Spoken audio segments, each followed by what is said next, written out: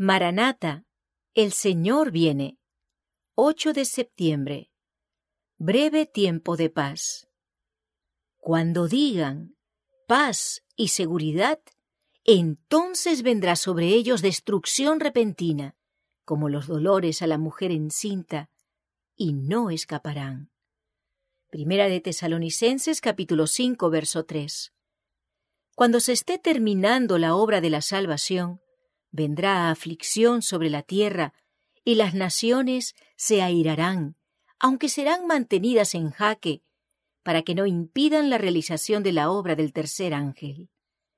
En ese tiempo descenderá la lluvia tardía o refrigerio de la presencia del Señor, para dar poder a la voz fuerte del tercer ángel y preparar a los santos para que puedan subsistir durante el plazo cuando las 7 plagas postreras serán derramadas.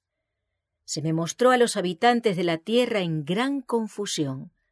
La tierra estaba afligida por guerra, derramamiento de sangre, privación, necesidad, hambre y pestilencia.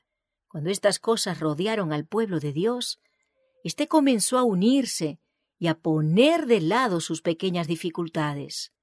Ya no estuvieron controlados por la dignidad personal y una profunda humildad tomó su lugar.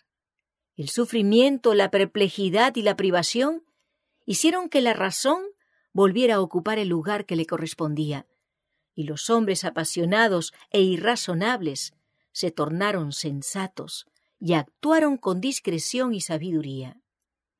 Luego se me hizo apartar la atención de esa escena. Parecía haber un corto tiempo de paz.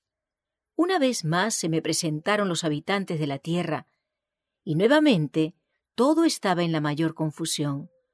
Las luchas, las guerras, el derramamiento de sangre, el hambre y la pestilencia se manifestaban en todas partes. Otras naciones se habían mezclado en esta guerra y confusión. La guerra produjo hambre, la miseria y el derramamiento de sangre causaron pestilencia. Y entonces se hallaron desfalleciendo los hombres por el temor y la expectación de las cosas que sobrevendrán en la tierra. Lucas 21, 26.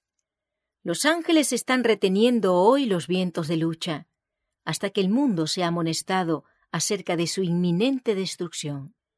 Pero se está preparando una tormenta que se ha de desencadenar sobre la tierra, y cuando Dios ordene a sus ángeles que suelten los vientos, habrá tal escena de contienda que ninguna pluma la puede describir.